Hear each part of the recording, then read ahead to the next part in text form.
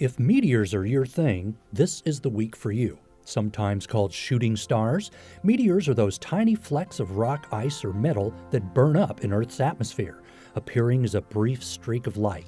But when the Earth's orbit crosses the path of a comet, it sweeps up millions of tiny particles of ice and dust, and the rate of meteors increase.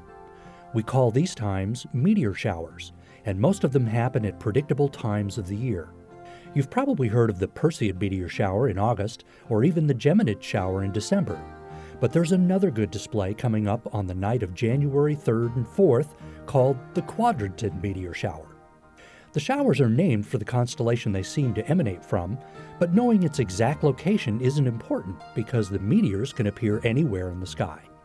All you need to remember is that the quadratids will radiate from the eastern part of the sky, especially after midnight on January 4th.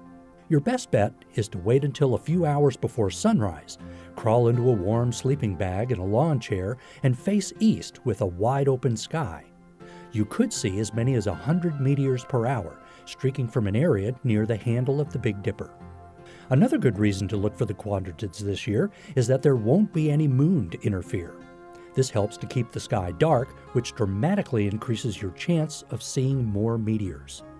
The quadratids originate from a strange body called 2003 EH1, which appears more like an asteroid than a comet.